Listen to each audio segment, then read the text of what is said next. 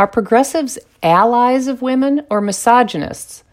Leftists seek to destroy every created thing that emerges from or depends on the real and foundational distinctions between males and females.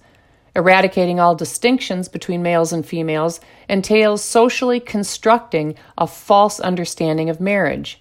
It entails distorting the public understanding of the purposes for and boundaries of sex and reproduction. It entails transforming the public understanding of the needs and rights of children. And it entails a wholesale assault on all sex-associated phenomena, including clothing, hairstyles, grammar, private space usage, for example, bathrooms, locker rooms, prison cells, sports, and even human bodies. What accounts for the zealous, quixotic mission to eradicate all distinctions between male and female, a mission that began in earnest in the 1960s? Ultimately, this is a rebellion against God, who created us male and female, who identifies himself as father, not mother, and whose incarnate child was a son, not a daughter. The scope and enormity of this cultural and spiritual revolution could only be inspired by the father of lies, aided and abetted, of course, by fallen humans. Indulgent self-regard has supplanted unselfish concern for the common good. Sating appetite of pleasure has been recast as authenticity, thereby granting hedonism a patina of nobility.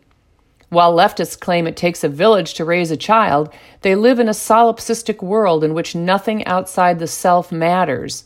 Well, unless the self is conservative in orientation, then no degree of authenticity matters.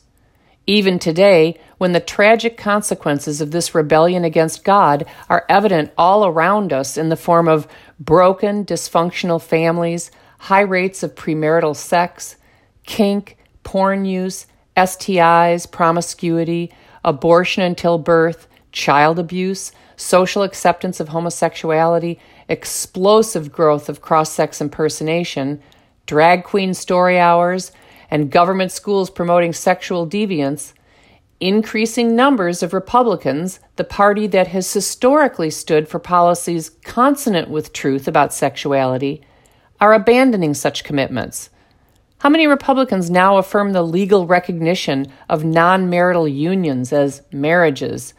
How many Republicans now say that motherless and fatherless children should be placed with homosexual couples to be raised without either mothers or fathers? How many cowardly and or ignorant Republicans turn and run from these social issues, not realizing that everyone can see the neon yellow stripe covering their backs? Word to those Republicans, the social issues are far more critical to the survival and health of America than our tax rates and business regulations. Only fools think otherwise. As a party, however, Democrats are even further lost.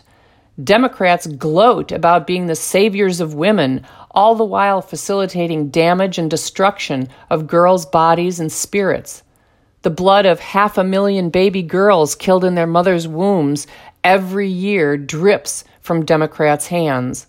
Without the sexual revolution that taught girls that being as sexually liberated as males was something to embrace, there wouldn't be 1 million abortions annually.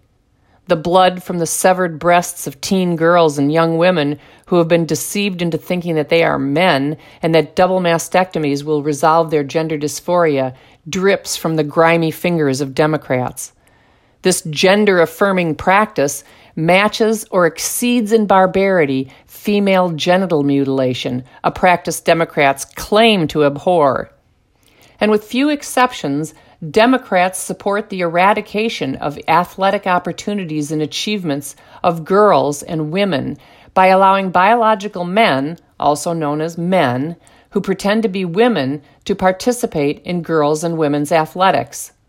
We recently saw a strapping Division I male swimmer who, after his junior year on the men's team, decided he was a woman swimmer. He switched teams and destroyed multiple women's records. He ruined the swim meet for both his female teammates and their opponents. Girls who likely started swimming at 8 years old and endured daily 4-hour workouts year-round from middle school on have had their records demolished by a man. And his teammates are not free to express their authentic feelings about this travesty of inequity because the trans cult and its collaborators have created a culture in which only their speech is cost-free. No, Democrats are neither feminists nor saviors of women. They're callous, ignorant, fearful, selfish misogynists. Someone should ask Illinois Senators Tammy Duckworth and Tricky Dick Durbin a few questions. Like, what is a woman, specifically? And does a man cease to be a man if he wishes he were or thinks he is a man? Why was Title IX created? Is it fair, just, or equitable for girls and women to have to compete against biological males in sports? And why should objective, immutable, biological sex be subordinate to subjective, internal feelings about one's maleness or femaleness in sports, which is centrally concerned with objective, immutable, physical embodiment? This insalubrious anti-science, anti-God rebellion is not nearly over. The assault on truth will come to the church because the Bible is the source of all truth. Speaking, writing, or preaching the truth on God's created order vis-a-vis biological sex and sex-based roles, and his prescriptions and proscriptions for sexual acts will be redefined as hate speech. Leftists will then attempt to ban such hate speech, or what Christians call expositions of truth. Being a Christian will be far costlier tomorrow if we are cowardly today.